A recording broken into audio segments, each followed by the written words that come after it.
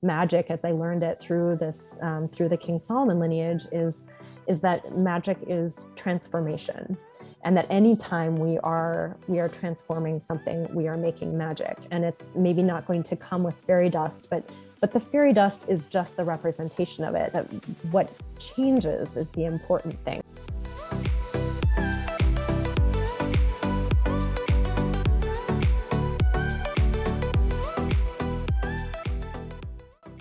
Hello, everyone. Welcome to this episode of the Dream Collective. I am so excited to share this episode with you because I have Erin Anderson-Kipp on, and she is a healer and a light worker who studies in the Hermetic lineage of King Solomon.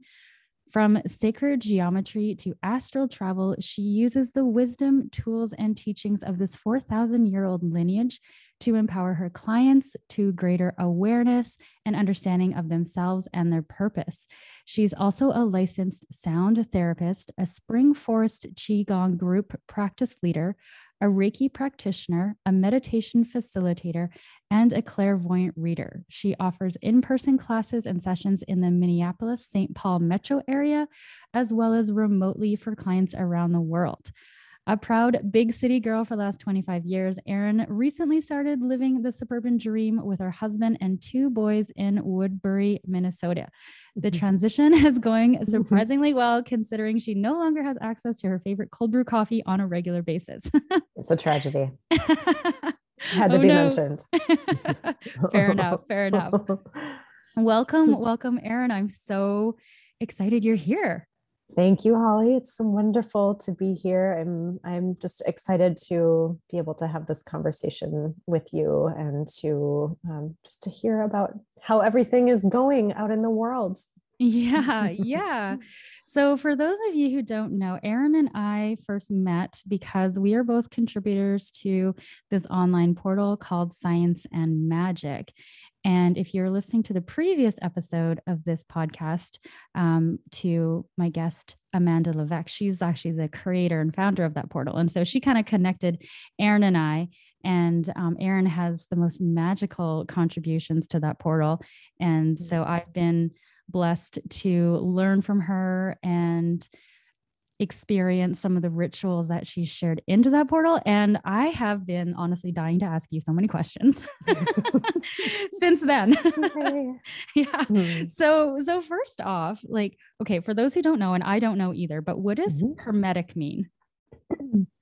So Hermetic, this is the part of this lineage that's actually even older than this 4,000-year-old lineage. The Hermetic wisdom that this tradition kind of draws on goes back about 8,000 years to Hermes Trismegistus, who is both a kind of mythological and also a historical figure who, trying to think of a way to kind of sum this up without getting too into the weeds. But if you've ever heard the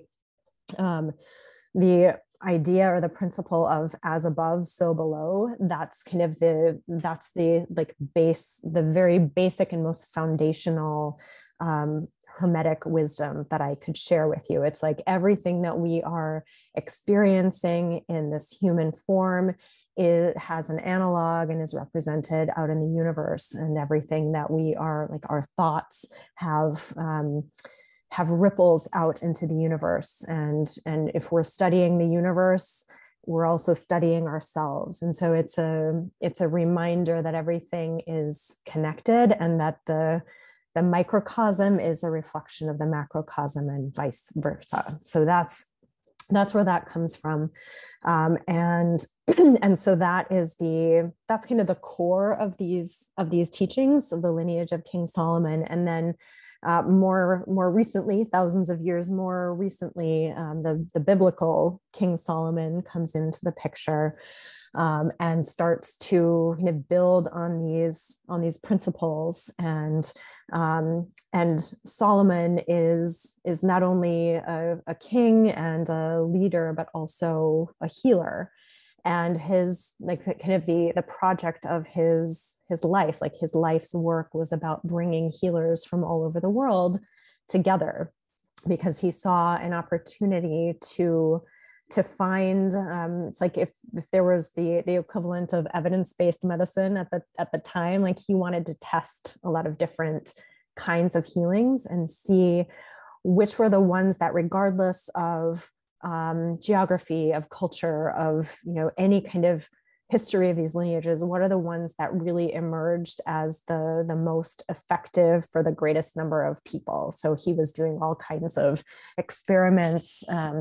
And as I've learned it, this project kind of went on for about 30 years or so. So he brought all these people together, and the healings and the teachings and the principles that came out of this time of collaboration, these are the healings that are still offered today. And so this is both, it's both an oral tradition from 8,000 years ago, and then it's a written tradition that has been passed down from lineage holder to lineage holder for the last 4,000 years. So there's a lot. It's very rich, and it includes different kinds of shamanism from different places around the world, including Celtic shamanism, which is what I practice. So it's different flavors of similar ideas. And there's an aspect of astrology as part of it. That isn't something that it's like you can specialize in different areas, and astrology isn't one of my specialties. But there are people who really focus on that, and channeling and mediumship and activation of DNA, and there's a galactic component. It really, it encompasses so much. And so that's a very long answer to your more specific question about Hermetic wisdom. But yeah, there's a lot to mention there. Wow. Okay. That's really interesting. It sounds like it's like a smorgasbord. Yeah. Almost, in a way. It is. It is. And sometimes it can be overwhelming to think about all the possibilities. But I also know that since I discovered this lineage about 5 years ago, I just know that I'll never run out of things to study, to practice. And I think, as with any spiritual practice, or really any kind of pursuit that's worth one's time and worth one's passion, you can take the simplest concept and you can keep kind of peeling away your own layers of resistance and get deeper and deeper and deeper with it. So it isn't, I think even if there weren't this breadth of study, the teachings are so essential to who we are as human beings and as spirits, that there would just be no way of exhausting the wisdom that comes from it. Wow, that's so fascinating. And so you had mentioned that you kind of specialize in Celtic shamanism. Mm-hmm. So that kind of falls under this lineage as well. Yes, yeah. It does. And I will say that this lineage is really for, there are certain classes and courses that just the general public could take. And then there are some that are sort of behind, they're kind of locked behind different levels of initiation. And so I have an initiation as a Celtic shaman, and I'm just at the very, very beginning. So there are classes, and there's some Wicca classes that are kind of behind that. So because I am initiated, I can take these classes, but I say that because I can't speak with a lot of experience as a Celtic shaman, which is why I prefer to say that I'm initiated in the Celtic shaman tradition. So I'm cleared for takeoff to continue my journey on that path. Yeah. Oh, that is so cool. Okay. So what brought you to that lineage? Like, how did you come across that path? Because I have never heard of it before. Yeah. And I'm definitely not saying I know everything and I've heard all of the past, but I don't know, when I first met you and I heard that, like there was like this ring of like, okay, I need to learn more. So Yeah. like what brought you to it? Well, exactly as you say, I heard about this and I was like, I'm sorry, what? This is what? And there was just, I think, I think the, I think the word lineage has an energy to it that is very, has a lot of gravitas and speaks to the depth of what's possible, but also certainly um, brings in this idea that there's something that reaches back through time that connects us to ancestors, both physical blood ancestors and spiritual ancestors, and to parts of ourself that we might not otherwise come into contact with. So that was part of it. The first my very first exposure to this lineage was through a specific class which I now teach, which is very exciting for me. And it's called the Seven Ancient Mystery Schools. And I met the person who was teaching this class because she and I were both part of this speaker series at a holistic healing center. And I was speaking at the time about how to use psychic meditation to learn how to play differently and to play more in our lives. And so I was presenting the day after this woman was presenting on the Seven Ancient Mystery Schools. And I had something else planned for that day, and I cleared my schedule because I just thought I have to know what that means. Like every single one of those words, ancient mystery schools, like, of course I want to be there. And that particular presentation in that class is all about the broader mystery school traditions. So kind of getting to the different traditions that King Solomon brought together from around the world. Each of these schools holds a different vibration that's essential to our progression as humans on this planet. And they're called key holders or lineage holders in each of these traditions that have very specific kind of jobs to make sure that we're continuing to evolve on a spiritual level as human beings. And these different groups have been working for thousands of years to kind of keep the balance on the planet. And I loved that idea. It felt right. It felt true. It felt like something that I have always known, but never had validated. And in that class, we also learned a ritual for each one of those traditions that helps to kind of feed into those energies. And so that was my initial contact with the lineage. And then I immediately decided that I wanted to, continue to learn more. And the first step for me was to do what's called a DNA activation. And that was something that this woman spoke about during this class, that in order to start to work with some of these energies in a deeper way, there are things that we can do to kind of prepare our energy, just to be more open to the light, to be more open to spirit guides.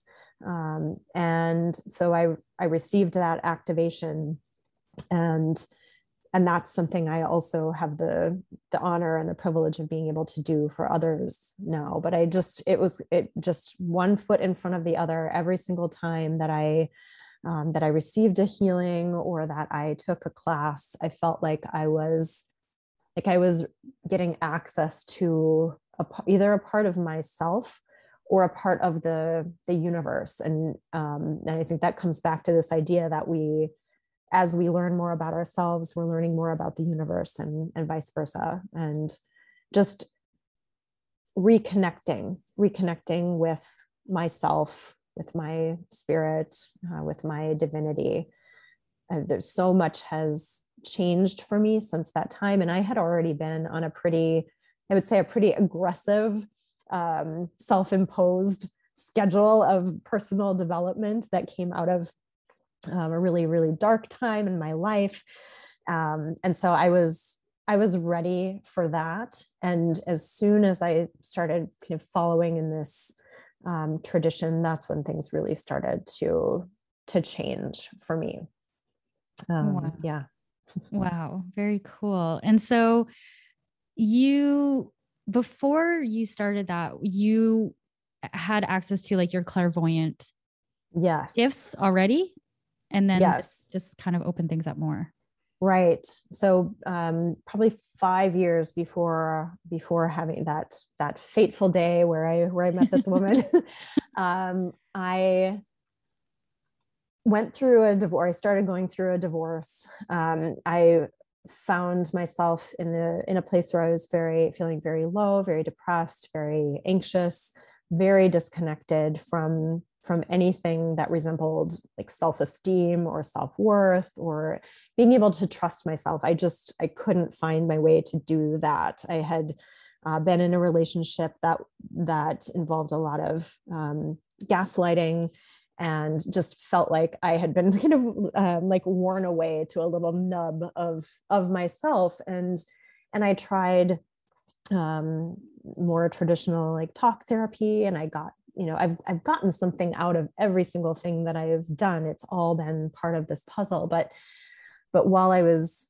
kind of looking to other people to help guide me, I also thought, it would be really wonderful if I could have direct access to my own wisdom rather than just trying to get ideas from other people, no matter how well-intentioned or how well, educated and trained they are. And I thought back to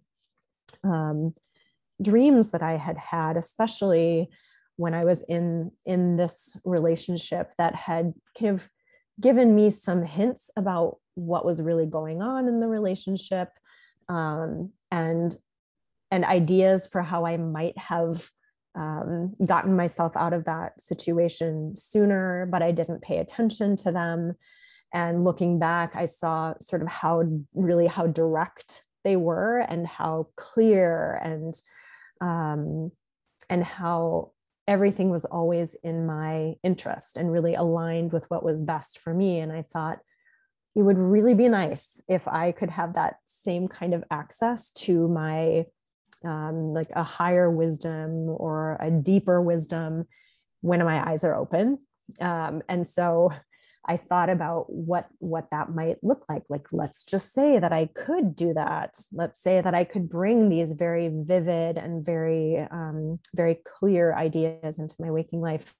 What would that look like? And I had received tarot readings and psychic readings before, and I thought I think that's what that would look like. Like, if I could access that same kind of information, I probably would be doing what these people are doing. And so I just started looking, researching like how I might be able to build that skill. I didn't know if I could do it myself. I didn't know if that was something that only certain people had access to, and the rest of us were just like, well, we have to just go through these people. And I found a school of clairvoyance in Chicago called Envision.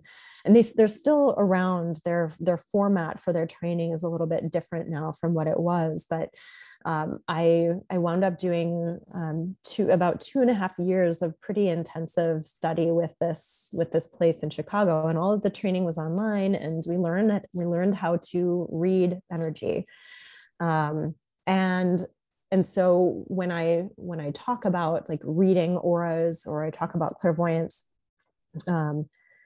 I'm really talking about being able to read and understand, interpret, and even direct energy. So being able to perceive that, being able to understand what it means for me, or if I'm giving someone a reading, helping them to figure out what it might mean for them just by giving them the information, and kind of reflecting back to them, like, here's what's going on for you right now. So it's not fortune telling. It isn't anything about the future, although the information can be used to help one make decisions. But it's sort of like, what is what's the state of the state with your energy right now? What is true for you?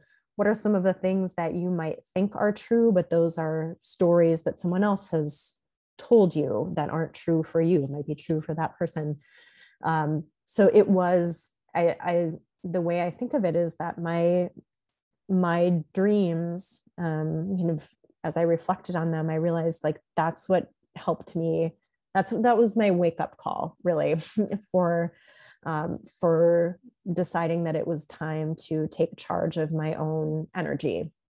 And a big part of the training for learning how to read energy was making sure that I was as clear as possible. So there's a lot of energetic hygiene that went along with being able to read my own energy and read energy of other people. So a lot of meditation, a lot of using certain kinds of meditative techniques to make sure that what I'm seeing is really, if I'm reading someone else's energy, it's really about them and it's not me, kind of my energy getting in there and muddying the waters. So it was a lot of work and a lot of practice. And by the time I felt like I was ready to start doing that for others who weren't just my classmates, it really felt like it was that this was something that I could do that would let someone else know, hey, this is possible. And I'm not the one who holds the key, but I'm going to share with you what I see so that you can do something about it. So a reading is always meant to empower someone else, to give more options, to expand the options rather than to take options off the table.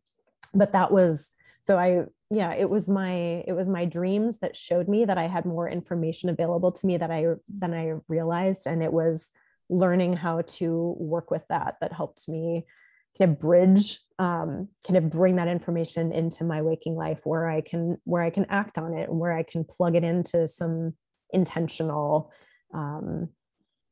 decisions and actions. So. Wow. Okay. Yeah. There's a lot there. I love that.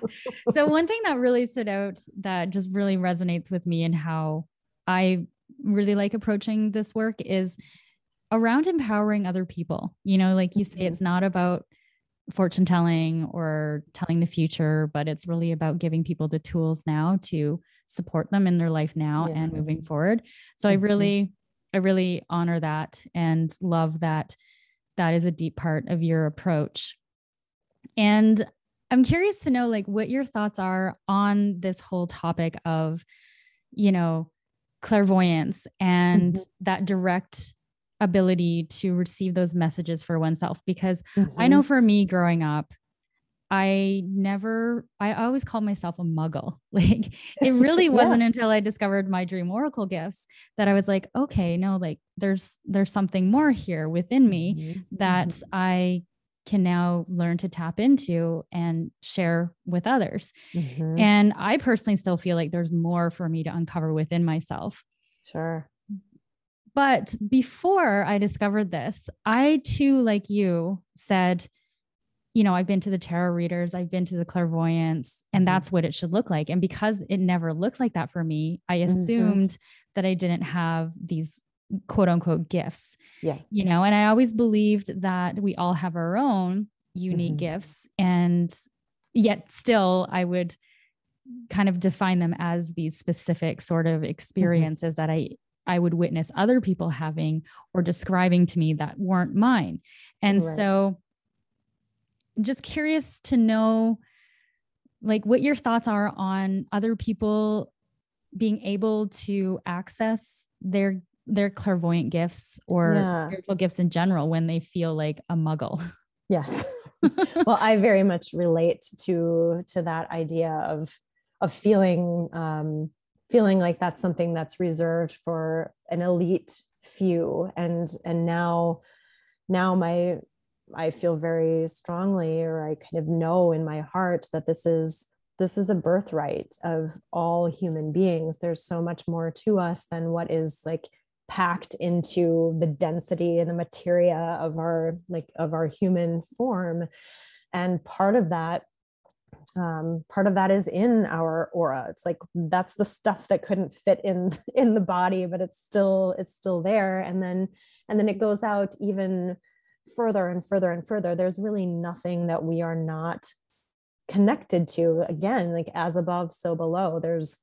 We're really only limited by what we agree to be limited by, I think. And those contracts or those agreements, whether they're made with a church or with a school or in a family group or a community, it's like we make these unspoken agreements, like, I only have access to so much until it is given to me. And so there's, as a self-described kind of good girl, that's not something I would have done. I wouldn't have said, like, well, I'm going to take charge of this, until I was pushed to the point where I felt like I had no other options. It's like the only way to go was in at that point, because everything that I had tried outside of me had let me down quite spectacularly. And so I was just like, well, I guess there's only one other place to look for some of this stuff. So I think it had to happen that way for me, but there are people who I think are quite fortunate to come into this world without some of those limitations imposed on them, or they have experiences in their lives, often quite traumatic, but sometimes quite like blissful, where it's like you feel blessed in a moment. I never had anything like that. I didn't have something really so traumatic that I had like the lightning strike of feeling like, now, like, I can walk out in the world and everything is magical. I had to ask for it. And I think, again, for me, that was the magic of a lot of that is the leap of faith that I took in asking, like, this is something that I want. How do I find it? But as I was saying, we all have these gifts, and it really is just a matter of how much permission we give ourselves to use them. And then there are so many ways of entering into that process. I chose clairvoyance because I had been given like a teaser through my dreams of what it looked like, and because I had very vivid dreams since I was a child, as many of us do. But that information had always come to me in a visual way. And so that was how I thought I wanted to, that was like the clearest idea of how I thought it might come through. But as we know, there's clairsentience, there's clairaudience. Some people hear energy, some people feel energy. And those we all can do all of that stuff, but it's like my clairsentience is nowhere near the level that I can achieve with my clairvoyance, because I haven't focused on it. I haven't practiced it. I haven't done as much with it. But so I can sometimes feel envious of people who can feel the energy in that way. And I'm like, well, that's all right. Like that's still out there. That's something that I can really put some passion behind if I want to build that skill. But no, I think that it would have been a major design flaw for any of us to have been kind of thrust into this world without the gifts that we all have as spirits. Mm-hmm. So, yeah. Mm-hmm. Yeah. And I think you're absolutely right with, we're limited by what we perceive our limitations to be. Mm-hmm. And so backing up a little bit, for those who don't know, and like I don't even know either, because mm-hmm. I don't feel I experience clairvoyance. What mm-hmm. exactly is clairvoyance? Mm-hmm. Well, very literally, the word, it's a French word, and it means clear seeing. And from a more like functional standpoint, what it has meant for me is that when I close my eyes, and this is my process because it's how I learned to do this, but when I close my eyes and I'm in meditation and I have the intention of reading someone's energy, reading my own energy, reading the energy of of an idea or a question that I have, I have to just be very, very still, very quiet. And then I start to see color that carries a lot of information. I've done readings with people where all I do is look at the color, and I can share enough information that gives them an idea of what their challenges are, where they're growing and changing, and how they might be able to move forward in whatever challenge they're dealing with. But also I will see symbols and pictures, sort of like flipping through a photo album, or sometimes more like looking at a painting, or even like seeing something just play out as though it were in front of me. But so it ends up being like color, symbol, picture, and then sometimes words are a part of it. Like if the word pops up as though it's printed in front of me, or sometimes there's just a knowing. Like I was doing a reading the other day, and the word grace came forward, and I didn't see it in like text form. It was just kind of there. So it was still reading the energy, but that wasn't so much visual. But that's those three are the primary ways that I see that energy: color, symbol, picture. And then there's usually a pretty rich story that can get told with those elements. And sometimes sometimes it's something that's very familiar to someone. They'll say, oh, I know where that is, or I know exactly what that's about. Very often it feels kind of metaphorical or allegorical, or like a scene from a movie, but the sentiment or the message that's conveyed is just being told in a visual way. So there's also a lot of storytelling that's involved.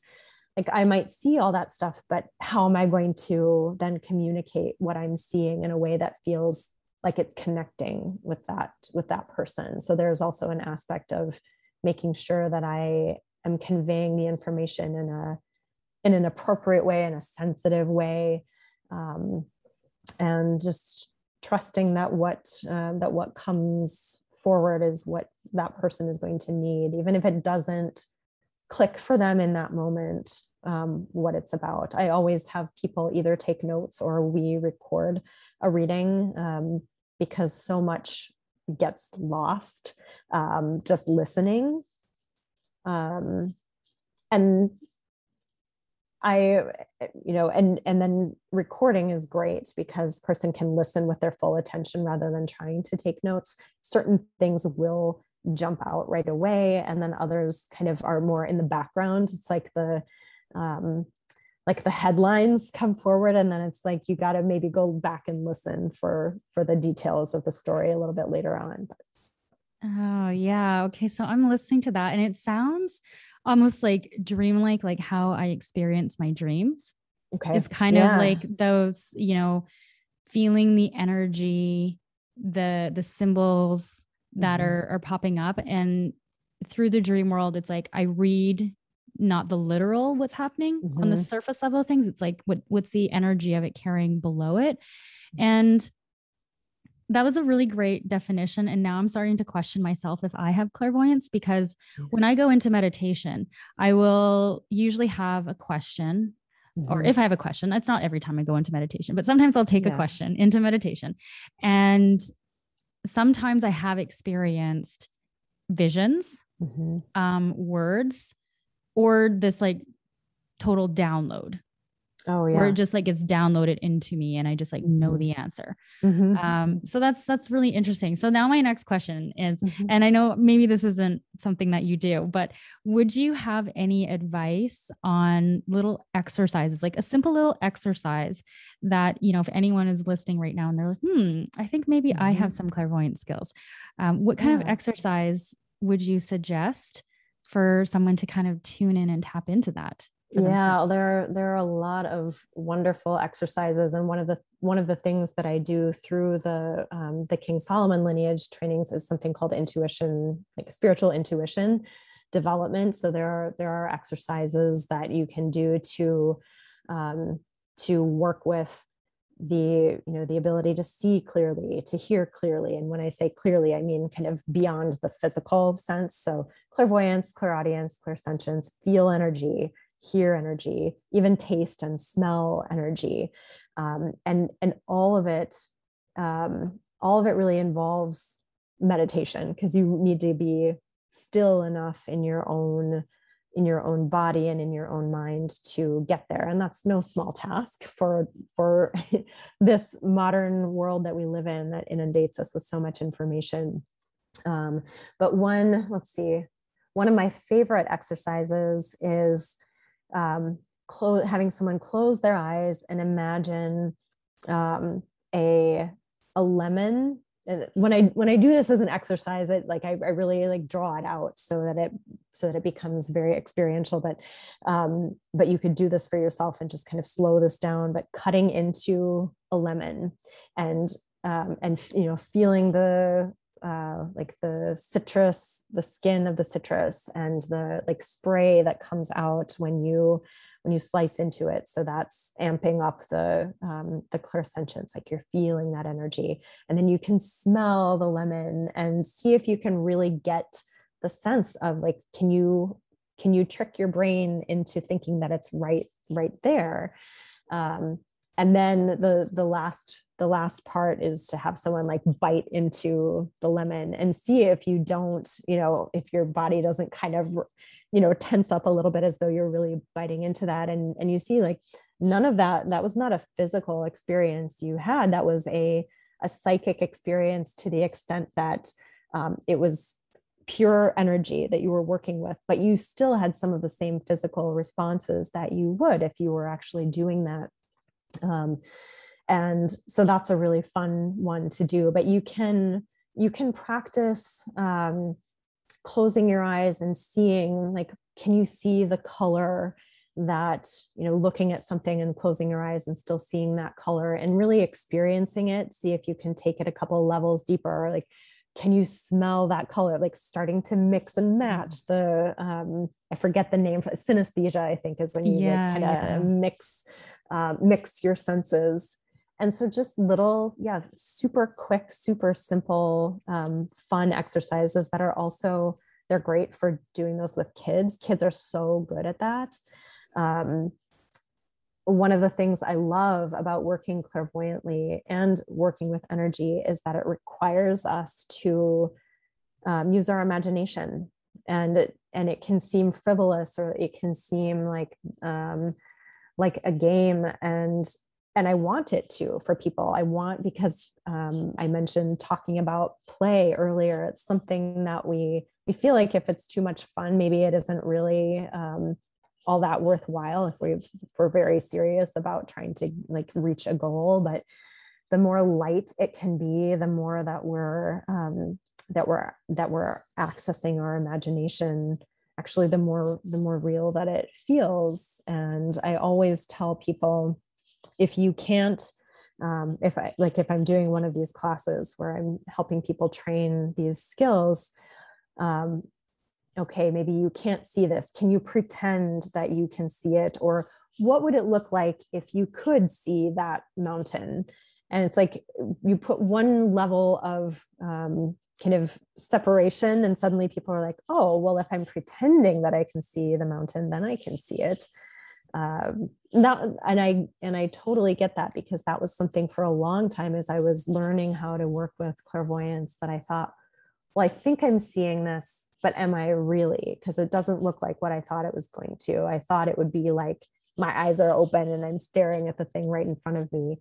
And there can be moments where it feels that immediate and that present, but then sometimes it's a little blurry, or it's more of a sketch than it is a complete painting. And I think learning to not dismiss some of the insights that we can get, or learning not to dismiss our intuition goes a long way to helping us connect with those gifts. And pretend for a day, or just try for a day, never like saying no to what you feel. Just like for a day, be the most intuitive person that has ever walked the earth, and see what happens. Oh, wow. I think that's really helpful. And I think that there's probably a lot of people who are going to listen to this and think to themselves, hey, I like a light bulb is going off, because I'm having light bulbs going off for myself. And you've just made something that feels so, like, what's the word? Just like not, it's like so magical, be so attainable, you know? And like, we all have that, like you were saying, you know, kids, they are so good at this stuff, and the imagination. And as kids, we have such wild and crazy imaginations, and that gets removed from us as we grow up. And I love the approach of play in this, and like going back to that imaginal realm that we all have. And because, you know, anytime, I shouldn't say anytime, but many times in the past when I have talked to clairvoyance or talked about it with friends, it always feels so like, well, you would just know that you're clairvoyant. You would just know that you have these experiences. And I think as children, we often do have them, and then they get dismissed away. And then we just think that we're muggles for the rest of our life. Right. You know? And so I really love how you shared so many tips on just kind of slowing that moment down. And really, like when you were talking about the lemon, I started to get like that pucker power. Like my jaw started hurting. And it's amazing the power of the mind and what we can actually tune into if we pay attention and if we slow down.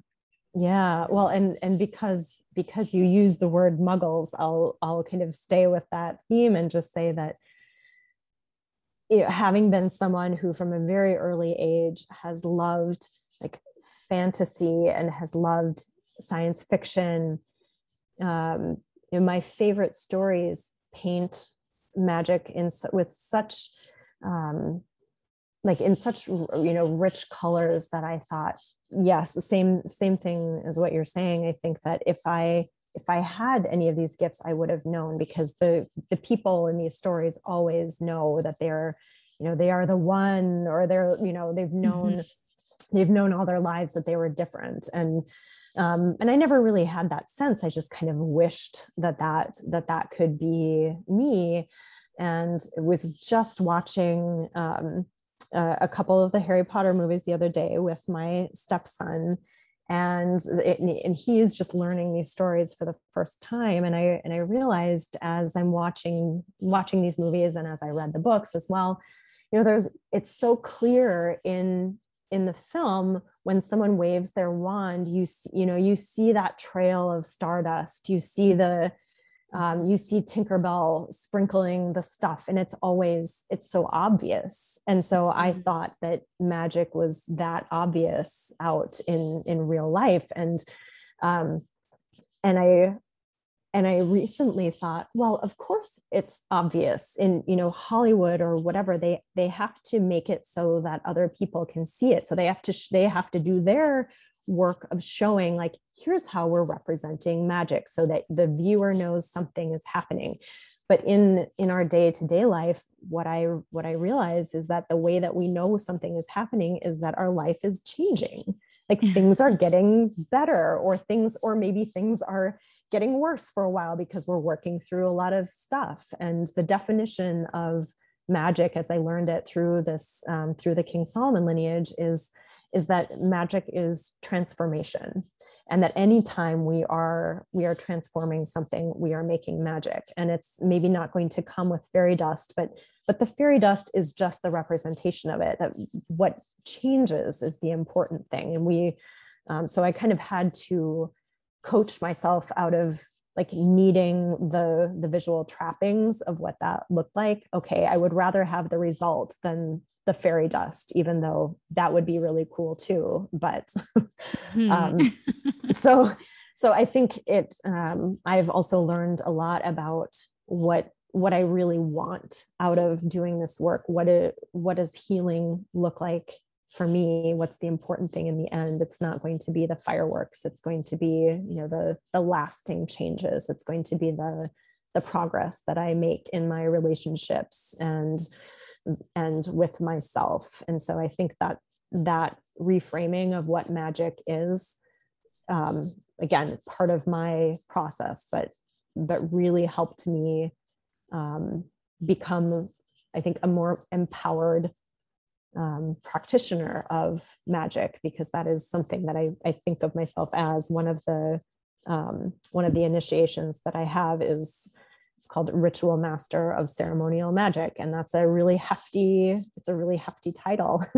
But it comes out of daily, like about an hour every day of doing rituals and prayer and meditation. And so it's not sexy. I will say that much, but what I get out of it is that sense of connection that I was looking for, and that even I felt like was missing after I learned how to connect with my clairvoyance. There was still something where I felt like it was a little bit intellectual, a little bit theoretical, a little bit like, okay, I can read this energy, but so what? And that's actually, as I started working with clients, that was a question I got a lot from the people I was working with. And they said, wow, that's amazing. That's all of that feels so right on, but what do I do with that? And I was like, yeah, what do you do with it? And so for me, in my own practice, and to better serve the people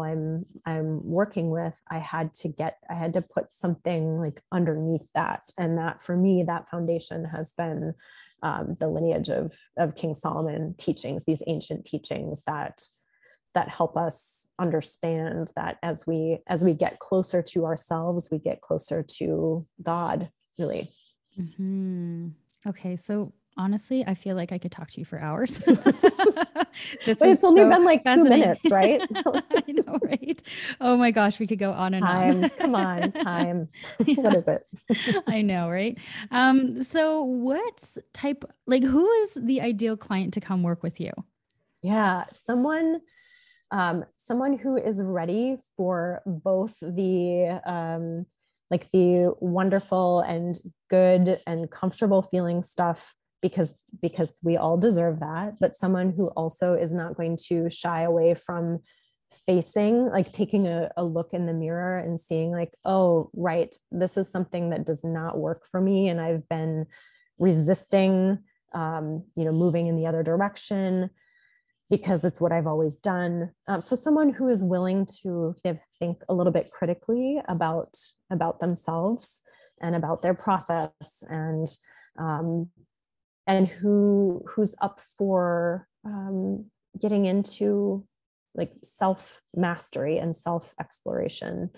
So I think maybe I want to walk back the idea of self-criticism, and I want to say just self-examination.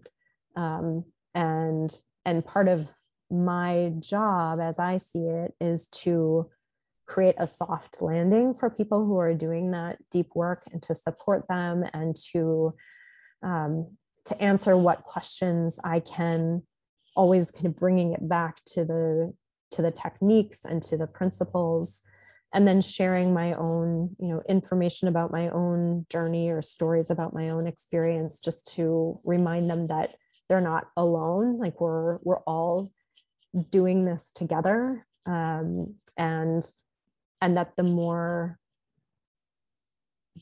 we can take an honest look at where we're at, the more integrity we'll have. So I kind of see developing self-awareness and using meditation, for example, to bring about more calm as a means to the end of having more integrity with ourselves, which which in my mind is that integrity is about being in better alignment with the core of who we are, whatever that may be. And that's part of the exciting uncertainty of the journey, is that the person that we start to uncover might look a lot like who we've always been, but that person might look really different depending on how many layers of again, like the expectations of society or family.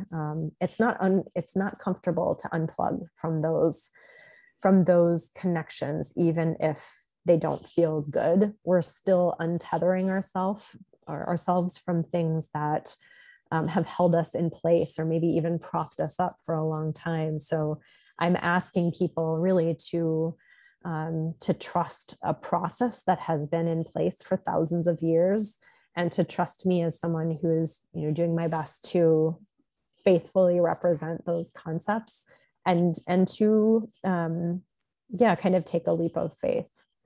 But I also have people who see me for Reiki and for sound healing, and we can go as deep or be as casual about certain things, as I think, some people just want to relax. And I still see that as very valuable, because we're de-stressing our bodies. And the more de-stressed that we feel, the more space we have for exploring deeper concepts. So it's all valuable. And I would never not work with someone because they didn't want to immediately dive into to the deeper stuff.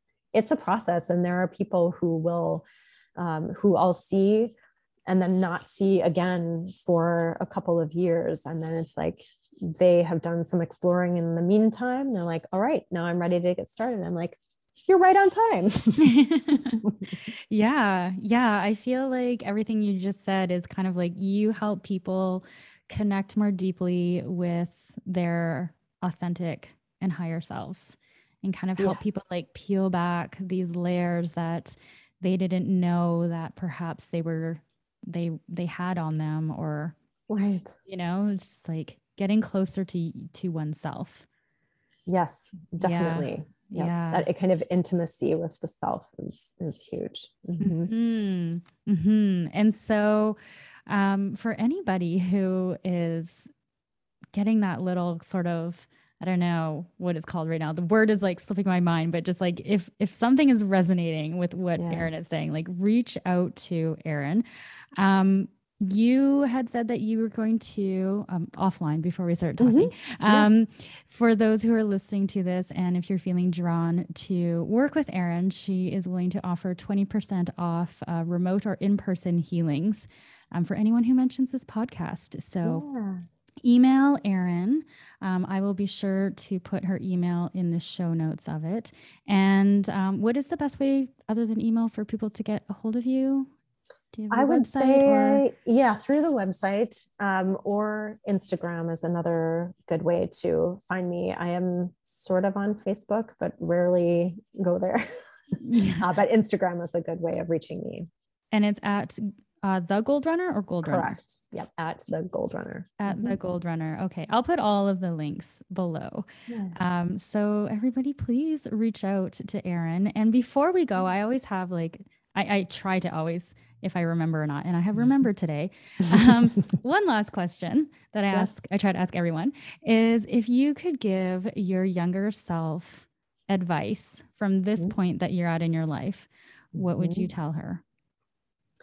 I would tell her that she doesn't need permission from anyone to listen to her heart, and to trust that there is more, that magic is real. I guess that's what I would say. Trust that magic is real. I love that. Well, thank you so much for this amazing conversation. I think I'm going to have you back, because I would love that. Yeah. There's so much more. Thank you for the opportunity. And it's wonderful to chat with you. Yes. Awesome. Thank you so much, Erin. Thank you everyone for listening. And I hope you enjoyed this little chat with Erin as much as I did. I know I got so much value out of this. She is just so magical. And I love how she's so grounded in her approach to magic and what she shares and how she helps people. And so if you've enjoyed this podcast, please share it. Subscribe, download, and I would also love for you to leave a review below. That always helps. And if you are interested in diving into your own personal dream language, make sure you grab my free dream recall and interpretation guide. It is at hollyemerson.com/dream guide. The link is, of course, in the show notes below. So thank you again for joining and wishing you a beautiful day.